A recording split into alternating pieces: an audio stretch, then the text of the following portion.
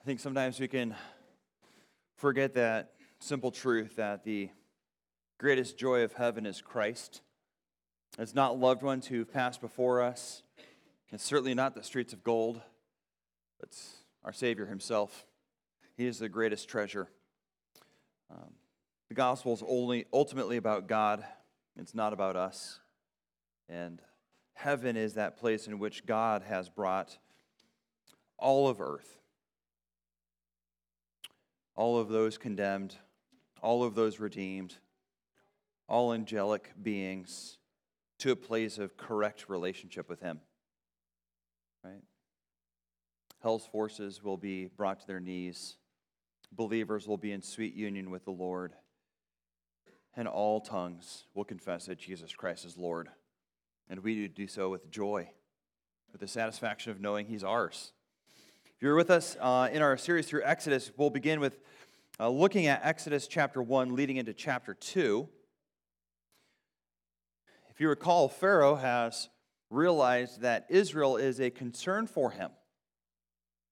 They are a growing population. They're a foreign population within their own people group.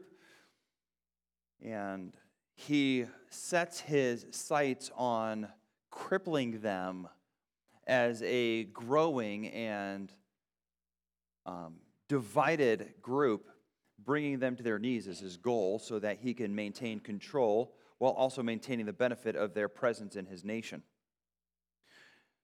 So when you look at this text and you look at the first few chapters of Exodus, you're not seeing the miraculous work of God. You're seeing the providential work of God. You're seeing events like babies being born, Pharaoh trying to cripple the nation by killing the baby boys. He initially starts by trying to enslave the nation to keep them from prospering under his leadership. And ultimately, the destruction of the baby boys through the use of the midwives doesn't work, so he turns and asks the Egyptian people to help him subdue those babies by killing all of these helpless children. And you'll see, once again, God, through providence, keeping Israel prosperous, keeping the nation strong as a nation, in fact, getting more and more prosperous through this. So as we consider the text, let me tease out, I think a concern I have for this text for our church family, and that is we recognize God's providence and find rest in it. Now, as you consider this text, I want you to imagine that you are one of the people of Israel. You don't know that rescue is coming, but it's 80 years away. Right? When we do the chronology here, it's 80 years at its closest possible expectation. Maybe longer. We don't know how long Pharaoh was enslaving and then trying to kill babies before Moses is born. But from the birth of Moses to the rescue out of Egypt, we have 80 years. So we know that Israel's suffering under slavery and oppression executed on them through violence. That is, they are not merely just, having to work more hours at the, local gas station and not getting paid for it. They are in hard labor. They are being oppressed through violence. And then Pharaoh tries to get these ladies, these midwives, to slaughter all of the male children as they're being born. And the picture in this text is that as the child is being delivered, as soon as they see and recognize that it's a boy, they're supposed to take its life, I would presume, while the mother is still in labor pains and unaware that her baby is being executed in the birth room with her. That would be what was supposed to be happening through these midwives. They refused to obey Pharaoh. And that leads us into chapter 2 with the birth of Moses. So I'm going to lead you up and then read into chapter 2 with you. So I want you to begin in verse 8 with me of chapter 1. Now there arose a new king over Egypt who did not know Joseph. He said to his people, "Behold, the people of Israel are too many and too mighty for us. Come, let us deal shrewdly with them, lest they multiply. And if war breaks out, they join our enemies and fight against us and escape from the land." Therefore, they set taskmasters over to afflict them with heavy burdens And they built for Pharaoh store cities of Pithom and Ramses. And the more they were oppressed, the more they multiplied, and the more they spread abroad. And the Egyptians were in dread of the people of Israel. We just pause for a moment. Multiplication is probably happening through, at least by analogy, couples dating, marrying, and making babies. This is God's providence. What caused them to be so fertile, to find such healthy marriages and healthy homes where, despite enslavement and violence against them, their homes are building a population base that is strong and mighty, causing the Egyptians to fear. It's the providence of God. Verse 13, so they ruthlessly, that is the Egyptians, ruthlessly made the people of Israel work as slaves, made their lives bitter with hard service in mortar and brick and in all kinds of work in the fields. In all their work they ruthlessly, that's with violence, made them work as slaves. Verse 15, then the king of Egypt said to the Hebrew midwives, and again, reading between the lines here, clearly my plan is not working. So I need to turn up the pressure because I need to do something to cripple this nation that's a growing powerhouse in my own room. So he says to the midwives, one of whom is named Shiphrah, the other Puah, when you serve as midwives to the Hebrew women and you see them on the birth stool, if it's a son, you shall kill him. If it is a daughter, she shall live. That comes back and bites him. But the midwives feared God and did not do as the king of Egypt commanded them, but let the male children live. So the king of Egypt called the midwives and said to them, why have you done this and let the male children live? The midwives said to Pharaoh, because the Hebrew women are not like the Egyptian women, for they are vigorous and give birth before the midwife comes to them. So God dealt well with them. And again, I think this is providentially, because how he dealt well with them is this. They got families and children. It wasn't that they miraculously lived to 3,000 years old. It's that they just were able to find joy in life and home. So God dealt well, that's the word tov, or good, with them. The people multiplied and grew very strong, and because the midwives feared God, he gave them their families. Then Pharaoh commanded all his people, every son, so this is not the Egyptians, Pharaoh commanded all the Egyptian people, every son that is born to the Hebrews you shall cast into the Nile, but you shall let every daughter live. And that really, verse 22 really then starts out chapter 2, doesn't it? It's almost as though the divide should have been at that verse before, because Pharaoh with the midwives, it's not working, so it's not like phase 3. Phase 1, oppression, doesn't work. Phase 2, midwives killing the baby boys, doesn't work. Phase 3, Egyptian people killing the baby boys. So again, on this phase 3, probably you're seeing something like this, that there would be regular cleansings where the Egyptian soldiers would go through, and they would find any male child and kill him. So begins the narrative of Moses. Now a man from the house of Levi went and took as his wife a Levite woman. The woman conceived and bare a son. And when she saw that he was a fine child, she hid him 3 months. When she could hide him no longer, she took for him a basket made of bulrushes and daubed it with bitumen and pitch. She put the child in it and placed it among the reeds by the river bank, and his sister stood at a distance to know what would be done to him. Now the daughter of Pharaoh came down to bathe at the river while her young women walked beside the river. She saw the basket among the reeds and sent her servant woman, and she took it. When she opened it, she saw the child, and behold, the baby was crying. And she took pity on him and said, this is one of the Hebrew children. Then his sister said to Pharaoh, his daughter, shall I go and call you a nurse from the Hebrew women to nurse the child for you? And Pharaoh's daughter said to her, go. So the girl went and called the child's mother. And Pharaoh's daughter said to her, take this child away and nurse him for me, and I will give you your wages. So the woman took the child and nursed him. When the child grew older, so probably somewhere 3 to 5 years old, she brought him to Pharaoh's daughter, and he became her son. And she named him Moses, because she said, I drew him out of the water. Well, you look in the storyline of this text, and hopefully my reading was able to draw that picture for you. So let's just lay it out. This Levite marries a Levite, and they have a son. This son is under that threat of death. And so for 3 months, they're able to hide this little infant boy in their home. And then at 3 months, probably because of just both the volume of crying and maybe because at some point he is going to make himself known when those, in all likelihood, when those Egyptian soldiers come by and kind of do the search for any babies that have escaped their notice. And so they say, we need to get this baby into safety. And Pharaoh's commanded all the babies to be thrown where? So we're going to throw them in the Nile. We're going to build a little basket for him. We're going to put him in that basket, and then we're going to put him in the Nile. And so that's what they do. And when they do that, then the person who discovers this baby boy is none other than Pharaoh's daughter, probably one of the most powerful women in the nation. And she rescues this baby boy. And then because she needs this baby boy to survive infancy, she has to find a nursemaid, someone who can nurse this baby. And so, lo and behold, there's this little Hebrew girl there, and she says, hey, go find someone to nurse this baby. And so the little girl, who happens to be Moses' older sister, probably Miriam, goes and gets Moses' mother. And so Moses' mother gets to raise Moses under the protection of Pharaoh's daughter for the next handful of years, and then has to give her baby away, probably at the ages of 3, 4, 5, somewhere in there, back to Pharaoh's daughter, where Moses is raised into adulthood.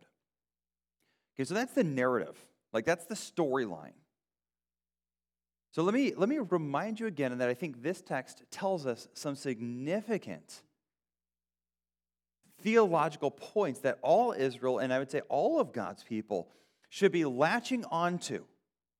So let me suggest again that God's providence should cause God's people to be at rest.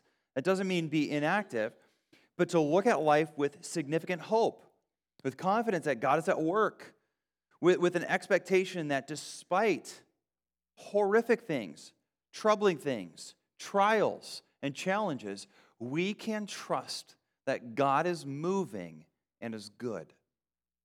John Piper defines providence something like this: God's purposeful sovereignty. Maybe we could say it, God's sovereignty in directing so that all things happen according to his good purposes. And I would add, with providence, generally we're not talking about his miraculous work. No, we're not talking about the parting of the Red Sea. We're talking about how God often moves with purpose in the regular events of life. The fact that you got here safely this morning is God's providence. And by his providence, you will get home safely. I had a trip yesterday, and I think my wife said twice, like, I'm really glad you got home safely. And I'm like, yeah, I'm glad I'm home safe too, but like, what do I not know? Like, why do you keep saying this? Yeah, well, I guess she does drive with me, so maybe she does something. But again, let me just suggest to you that God's providence is so apparent in this text, and it brings comfort to Israel in latter years when God is not working through miracles. God is not parting the Red Sea. He's not dropping manna from heaven. That God who protected them in Egypt is still their God at work in their lives. God's providence should cause the believer to rest in the expectation that God is moving and good and has purpose in their life.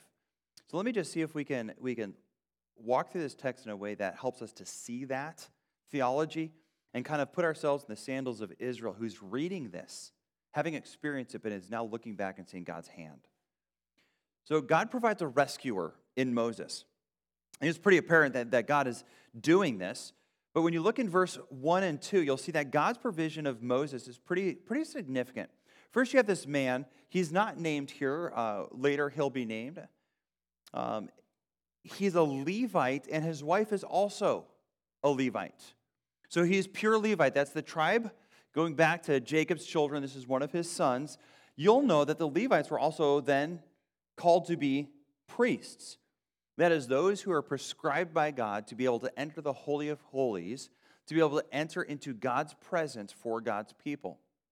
So you say, why is that significant? Because this is going to be Moses and Aaron's duty.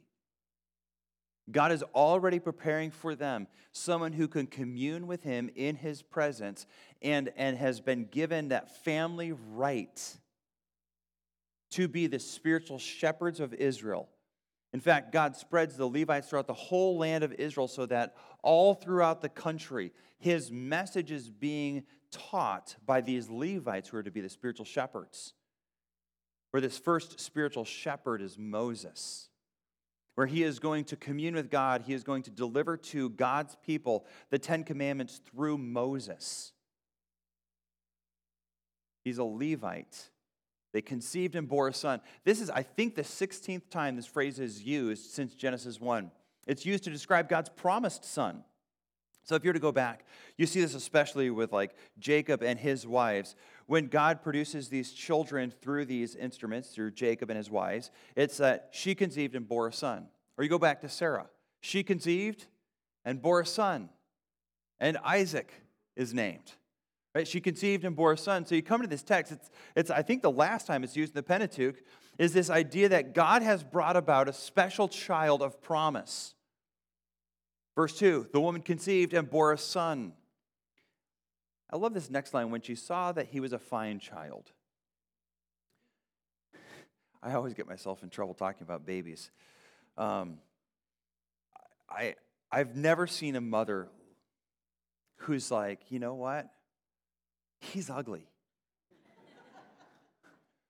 And it's like, if you visit the hospital or you visit home in the next week, that new mother is proud as can be. She thinks this child is the most beautiful child ever because it's hers. I'm still waiting for that moment when, like, yeah, here's our new baby. We're hoping that this gets better. No one says that. Some of us are thinking that. Babies, I don't find brand new babies particularly cute. They're amazing. They're wrinkly. Their skin is thin. Their heads are often misshaped.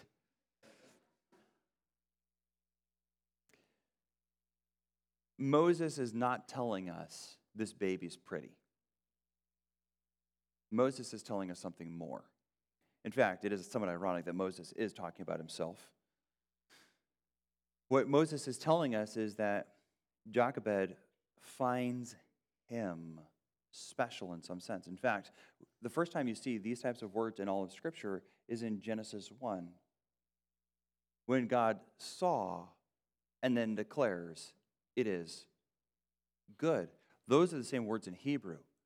So she, echoing the Creator who looks at his creation and doesn't say, oh, look, it's pretty, but notices its quality is good. That is, it is morally excellent. It is praiseworthy. It is good. She looks at this child, and in some sense, the Holy Spirit must be moving her to acknowledge that this baby is good.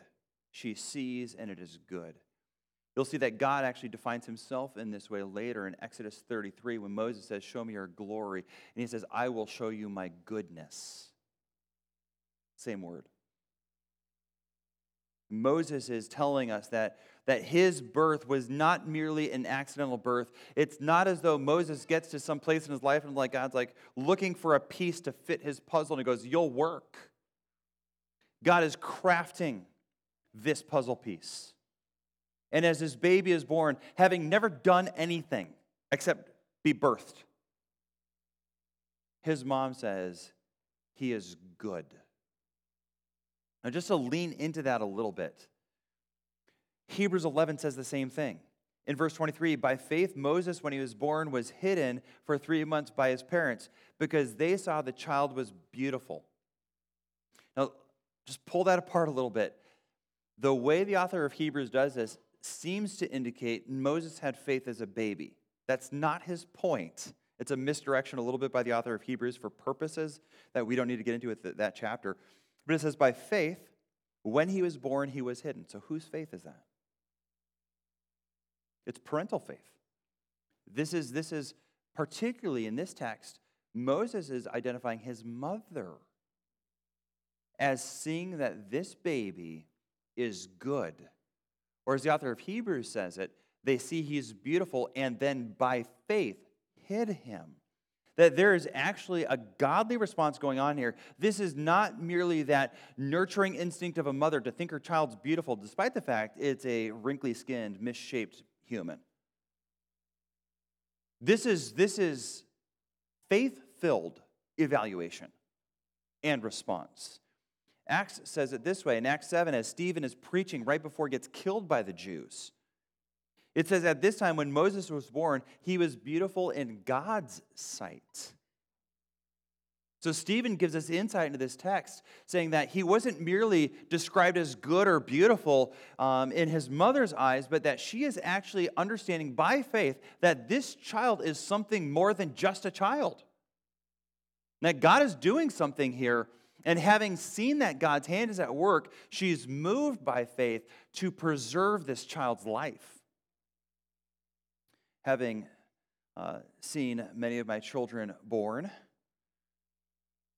I can tell you the natural instinct of a mother and father is to protect the innocent and the helpless child that's been given to them. That is not the ethic that Scripture describes here. It is the ethic of a believer who's convinced of something greater. God is moving, and rather than being passive, she participates and rescues this baby through her courageous acts. So this baby is born into a home of Levites, that he might become the person who brokers with God, meeting him face to face, the law and the covenant that will provide for Israel the basis for their relationship with God in the future. It's an incredible calling that required his Levitical birth. He's also clearly from God's moving in Jochebed's heart, protected as someone that God has set aside and is beautiful or good. God is already providing a rescuer. This is 80 years before the rescue. This is a long time away. In fact, we'll look at this as we move forward in the text. So God provides this rescuer. He doesn't just provide the rescuer, he protects the rescuer. Come with me to verse 3. I'm going to read this a little bit differently. I'm going to read the Hebrew word and translate it the same way it's translated in the rest of the Bible. When she could hide him no longer, she took for him an ark made of bulrushes and daubed it with bitumen and pitch, and she put the child in it and placed it among the reeds on the riverbank. And his sister stood at a distance to know what would be done to him. Now the daughter of Pharaoh came down to bathe at the river. While her young woman walked beside the river, she saw the ark among the reeds and sent her servant woman, and she took it. When she opened it, she saw the child, and behold, the baby was crying. And she took pity on him and said, "This is one of the Hebrew children."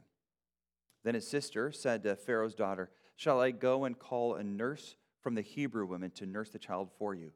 Pharaoh's daughter said to her, "Go." So the girl went and called the child's mother. When you look at this text, I think there's multiple different elements going on. But did you catch the word ark? That's that word that's translated basket. And I think it's a somewhat unfortunate translation because you miss it. This is, you go back to Hebrews and you see Noah's building an ark to protect people from judgment coming.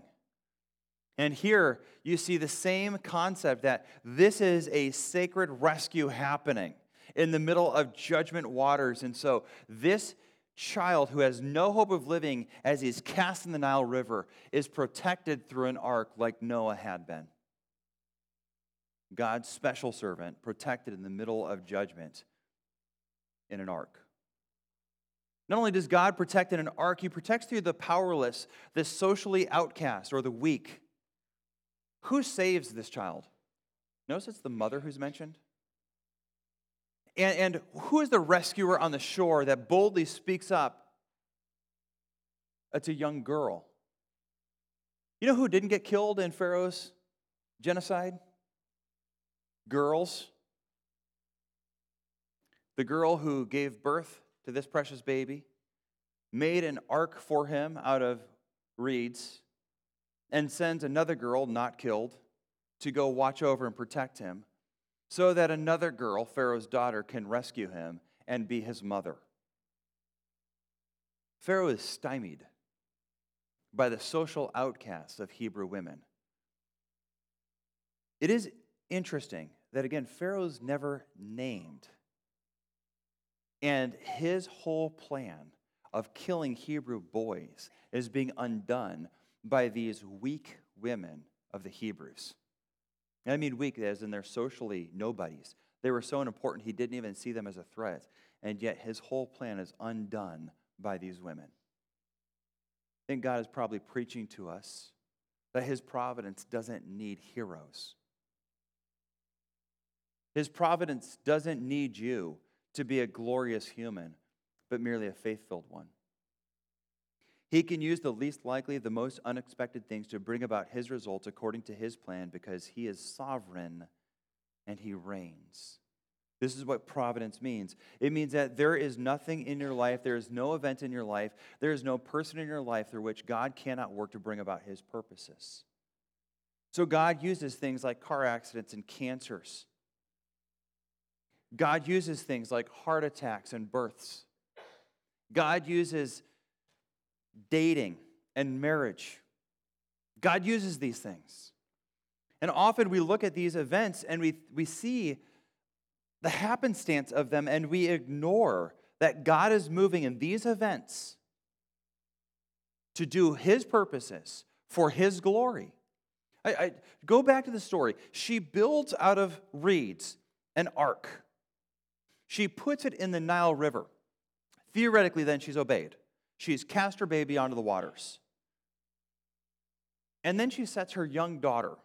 So Aaron is 3 years older than Moses, so we assume Miriam is somewhere in that kind of too young to be put into slave and work situations, but young enough to be not expected that, but old enough to be a watcher. Old enough to, you're not going to send a 5-year-old to watch that thing because they won't watch it. They'll be playing in the mud. And you can't send an 18-year-old to watch because they'll be expected to work. And so that we understand Miriam is probably somewhere in that young enough and old enough kind of category. I want you to imagine that you put this basket into the Nile River and it just so happens that Pharaoh's daughter is bathing. Is this an accident? Are we meant to think it's an accident? No, absolutely not. We're to recognize that God's hand has a divine appointment here ready for this baby boy to be rescued by another woman. We're to be thinking along these lines because God is preaching to Israel that even though they put this basket into the middle of, I shouldn't say the middle of the river, the edge of the river where the reeds grow so the basket doesn't float away probably. Far enough out that from shore no one's noticing it, but in all likelihood, this daughter of Pharaoh who's bathing is closer out into the water and it's able to hear the baby crying because when she opens the lid, the baby's crying. And apparently Moses, again, through the ministry of the Spirit, is so compelling a baby that this girl, who is Pharaoh's daughter, rather than following the will of her dad, rescues a baby boy. I mean, this edict to kill baby boys is broad and big, and she's like, no. Pharaoh's own household is not compliant. And this is God's providence once again. Not only that, but the social boldness of a young girl to go up to the princess of Egypt and say, hey, what causes this girl's heart to be like, oh, this seems random. Yeah, why don't you go get someone to help me with this baby? And doesn't see a plot behind this or is somehow leaning into the complicity of this girl who's watching a basket. How is this not known? And the fact is, God is doing this. God is moving the hearts. God is causing this to happen. Let me just directly speak to you singles right here. I am always, I get it. I'm not single. I'm happily married. So it's easy for me to look and be like, yeah, you should just chill. But sometimes, this 21-year-old single girl feels like she's an old maid and no guy's ever going to come and find her attractive and going to date her. And it's like, who do you think our God is?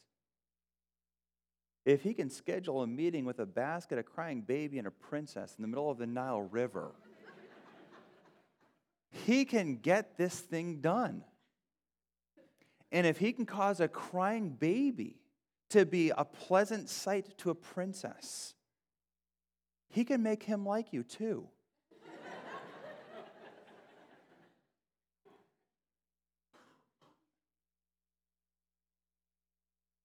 I'm not looking over here. I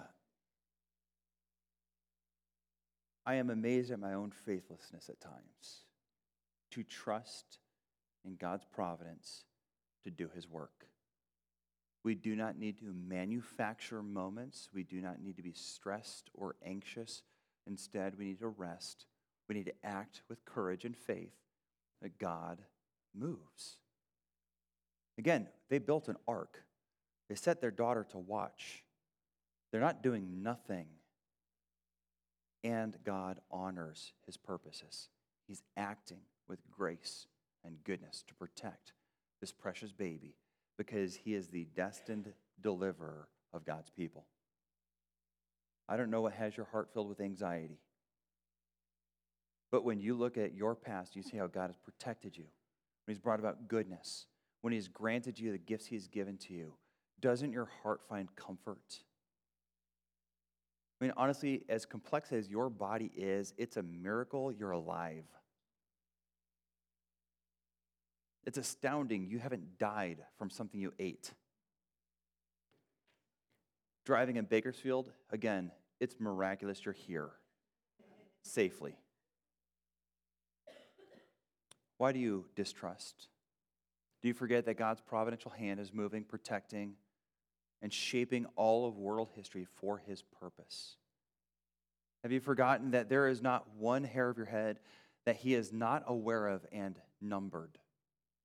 Or that the God who has made all things has named every star, and not because he's bored, but because he cares.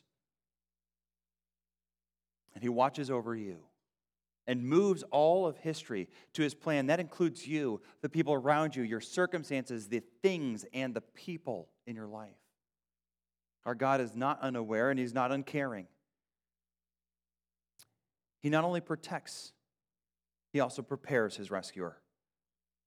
Again, I don't think it's meant to be laid out as accidental that it is Pharaoh's daughter, one who is capable of moving the situation so that this baby is protected. Look again in verse 9. Pharaoh's daughter said to this girl, "Take this child away and nurse him for me." Or, excuse me, the mother. "Take him away and nurse him for me, and I'll give you your wages." So this child gets to go into a Hebrew home, his home, with his brother and older sister, and these God-fearing Israelites for his formative years of infancy to toddlerhood. Again, they probably nursed much longer than we would in our culture. So we're probably talking about a 3 to 5 year old, but Moses clearly identifies as a Hebrew later in life. He views himself as one of them, not an Egyptian. Even so, when you look at this text, the woman took the child and nursed him. If we were to go back, you'd see that the princess offers wages. So now she's paid to care for her own baby, and she's given protection. Verse 10, when the child grew older, she brought him to Pharaoh's daughter, and he became her son, and she named him. This Hebrew rescued out of the river gets a name before Pharaoh does. God is honoring his servant, and he's making a point. This is my agent. This is my deliverer. This is the one who I have appointed and directed by my providence to lead the people. In fact, again, going back to Acts, when Stephen is preaching, he says, Moses was instructed in all the wisdom of the Egyptians, and he was mighty in words and deeds. Moses was instructed. So here Pharaoh doesn't know this, but in his own household, I'm going to break apart that sentence a little bit better. Moses is raising up in his own household the future deliverer from his own, probably, son, the next Pharaoh. He's training him and investing into his training and education, the very one who's going to use that training and education to defeat his kingdom later. He's incubating the leader, the general of the army of God that is going to break and impoverish Egypt in 80 years. This is God doing this, right? Like the Pharaoh of Egypt is pouring resources into his adopted grandson, who is later going to take and move Israel out of his son's hands. This is God's doing. This is God's doing to move Moses from being brought up in hiding in the shelter of just his Hebrew home to being trained and equipped in the palaces of Egypt. It is God's doing to equip him with a political wisdom to lead so that he's mighty in words. Isn't that an interesting thought? What did Moses say when he meets God at the burning bush? I can't talk. Here's what the Bible says: he's mighty in words. God is preparing a deliverer. He's equipping him, he's training him, he's protecting him, he's preparing him. God's providence is at work. God is preaching to Israel. Let me just highlight a couple notes from this text before we wrap things up. The Lord looking with favor indicates not only that the Lord had already designated Moses as his future deliverer of Israel, but I think it also gives that pivot so that we see that as parents are godly and want to think about the world from God's perspective. So can I just encourage you that you start looking at the world with eyes of faith? I mean, can you imagine if God hadn't providentially cultivated godliness in the parents of Moses, that they might have just been complicit in the murder of their baby? They might not have been aware that God had set his favor on him. I think it is also interesting in terms of Moses that favor precedes behavior. Grace is the prelude to any goodness in you. Right? Like Moses is seen as beautiful in God's eyes. God prepares him, God equips him, then Moses responds in obedience to God. It is not that he was righteous, then God has favor. Favor precedes the righteousness of Moses. So too in our lives, we love God because he first loved us. This is such a clear New Testament principle. But if I can just plead with you parents, those of you who are raising children, don't turn them into Pharisees who do everything. Plead with them to seek the favor of God by seeking his grace and mercy and salvation. The last thing we need is a self-righteous church that doesn't have God's favor nor his grace. God uses weak people. I think often, if I'm being honest, many of us picture ourselves as the hero of the moment. I mean, hardly does one watch a heroic movie or something like Top Gun and want to be the guy like refueling the jet. I mean, where if you were watching Top Gun going like, man, I want to be that guy. You all wanted to be Tom Cruise. You all wanted to be flying the jet. You all wanted to be the hero of your stories. And in this account, God is showing us that his providential wisdom uses a little girl to rescue his deliverer from danger. God doesn't need heroes. He needs people of faith and courage. He needed a need. Please forgive the use of need there. God uses those who are faith-filled and obedient. If you're wondering what you can do to prepare yourself to find Mr. Right, and you're worried that you're already washed up at the ripe old age of 21, walk in faith and obedience and trust in the hand of God.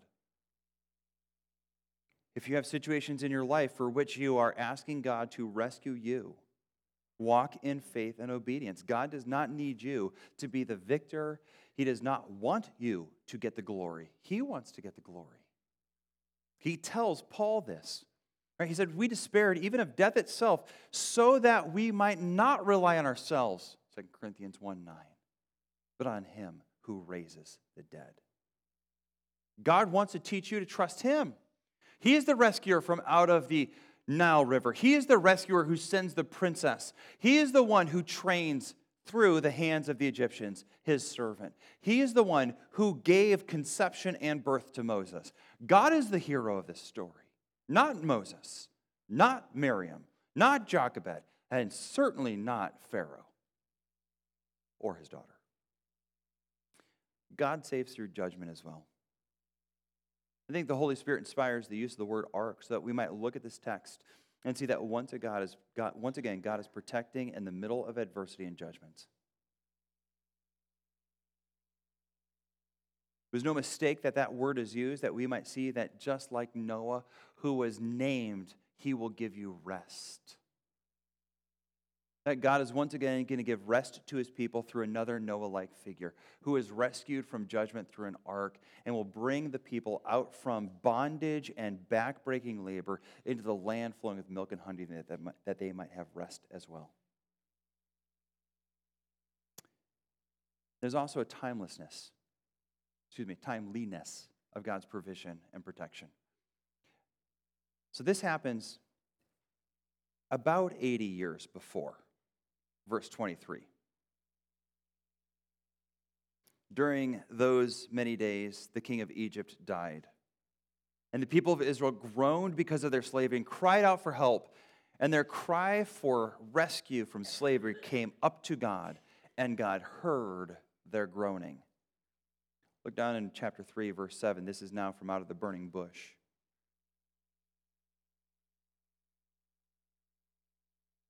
Verse 7. Then the Lord said, I have surely seen the affliction of my people who are in Egypt, and I have heard their cry because of their taskmasters. I know their sufferings. And I have come down to deliver them out of the hand of the Egyptians, and to bring them up out of the land to a good and broad land, a land flowing with milk and honey, to a place of the Canaanites, the Hittites, the Amorites, the Perizzites, the Hivites, and the Jebusites. And now, behold, the cry of the people of Israel has come to me. 80 years before Moses is born. He's preparing well in advance of this moment. I mean, it's only a few verses later, but this birth, this provision of a Redeemer, was awaiting the time in which he would send him back to Egypt 80 years later. Now, we know that our God works like this, but there are times in which there has been an answer already prepared. And God is waiting for the affliction of our soul to lead us to prayer so that he can answer at the right time. I do not know what God is doing in your life, but I know he calls you to rest in his providence. So let me just kind of bring this to kind of a couple unified thoughts. The Lord's Prayer starts out with this. Our Father, King James here, our Father who art in heaven. It's not like God needs us to identify his address. The reason we say who is in heaven is because we're identifying him as the king, the sovereign over this world. Or as Ephesians 3 says it, that we pray to the Father from whom all heaven and earth is named. We are declaring that our God is king. He's sovereign. He owns and rules over all of it. It suggests to you at least two implications that when we pray, we are oftentimes asking for God's providential rescue. Now, he would use instruments who believe and obey, people, his people, to rescue us. But we're also asking the God of circumstance that he would care for us, that he protect us from bozos who drive through red lights, that he would protect us from sicknesses that could cripple us, that he would open the hearts of others to hear the gospel proclamation. We are asking for God to move in this world because he's king, which means he has the right and he does rule. Right? Like, we're not praying to a God who has the right but is powerless or like unmoving. We're praying to the one who has the right to govern. And anyone who does not obey him is disobedient and immoral. And you are too when you disobey him. Right? That's why it's called sin. So we pray to the one who is king because he has the right to be king. He made us. We are not our own. We are his. We're his craftsmanship. We are created for his glory. But not only that, he has the right to it. He exercises rulership over it. God is not sitting up in heaven wishing he could fix it. God is not up in heaven like we are when we watch a movie, helpless to change the outcome, merely observers of what has already been planned. God is actively engaged in your life because he has the right to rule over all things, you included, and he is actually doing it. And we forget it. Israel had no idea, generally speaking, this is happening. Now, maybe they knew at some point there's some Hebrew who's adopted into Pharaoh's household.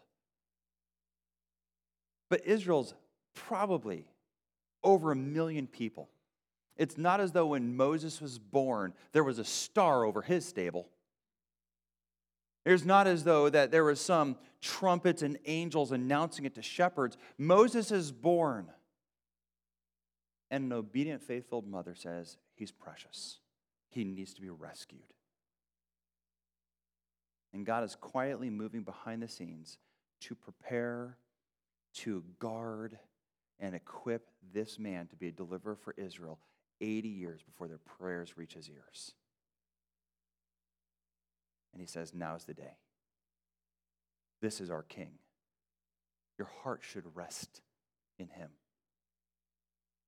I don't know the anxieties that fill your soul, but that's the God we pray to. And so we pray, our Father who is in heaven.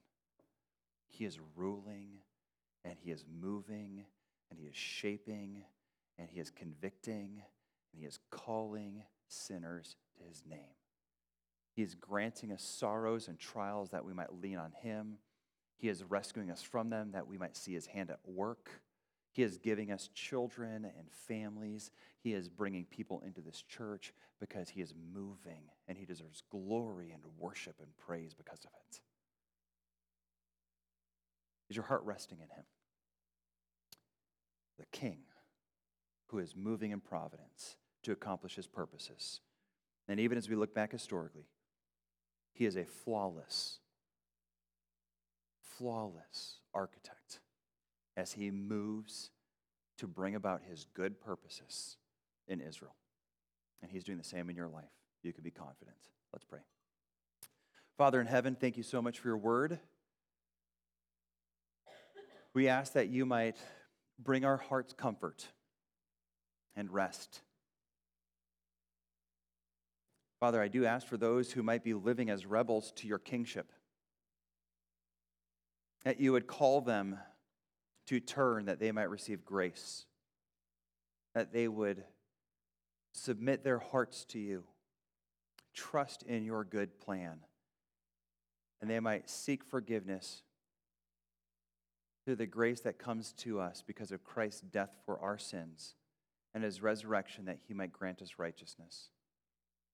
Lord, for those of us that know Christ as Savior, who want to be loyal to you, would you please strengthen our hearts to rest in your care over us, your right to move this world, including sinners who sin, including events that cause hurt. Would you strengthen our hearts to be at rest in your care over us? Lord, drive away sinful anxiety and worry. Teach us to pray to the one who dwells in heaven enthroned as King. Teach our hearts to praise you as you move in this world and rescue your people, as you shape them to look like Christ, as you grant us children, as you call men and women to follow Christ. Lord, help us to always thank you. Guard us from presumption of thinking we have been the rescuer when you are the great deliverer of your people. Lord, I thank you so much for your word. Thank you for revealing your character to us this morning as the God whom we can trust, who moves through providence for good purpose. I ask that you would sanctify our hearts to rest in that you are King and you are good, and so your providence is trustworthy. Lord, help your people to be holy. Help your people to be pleasing to you, that Christ might be honored. Amen.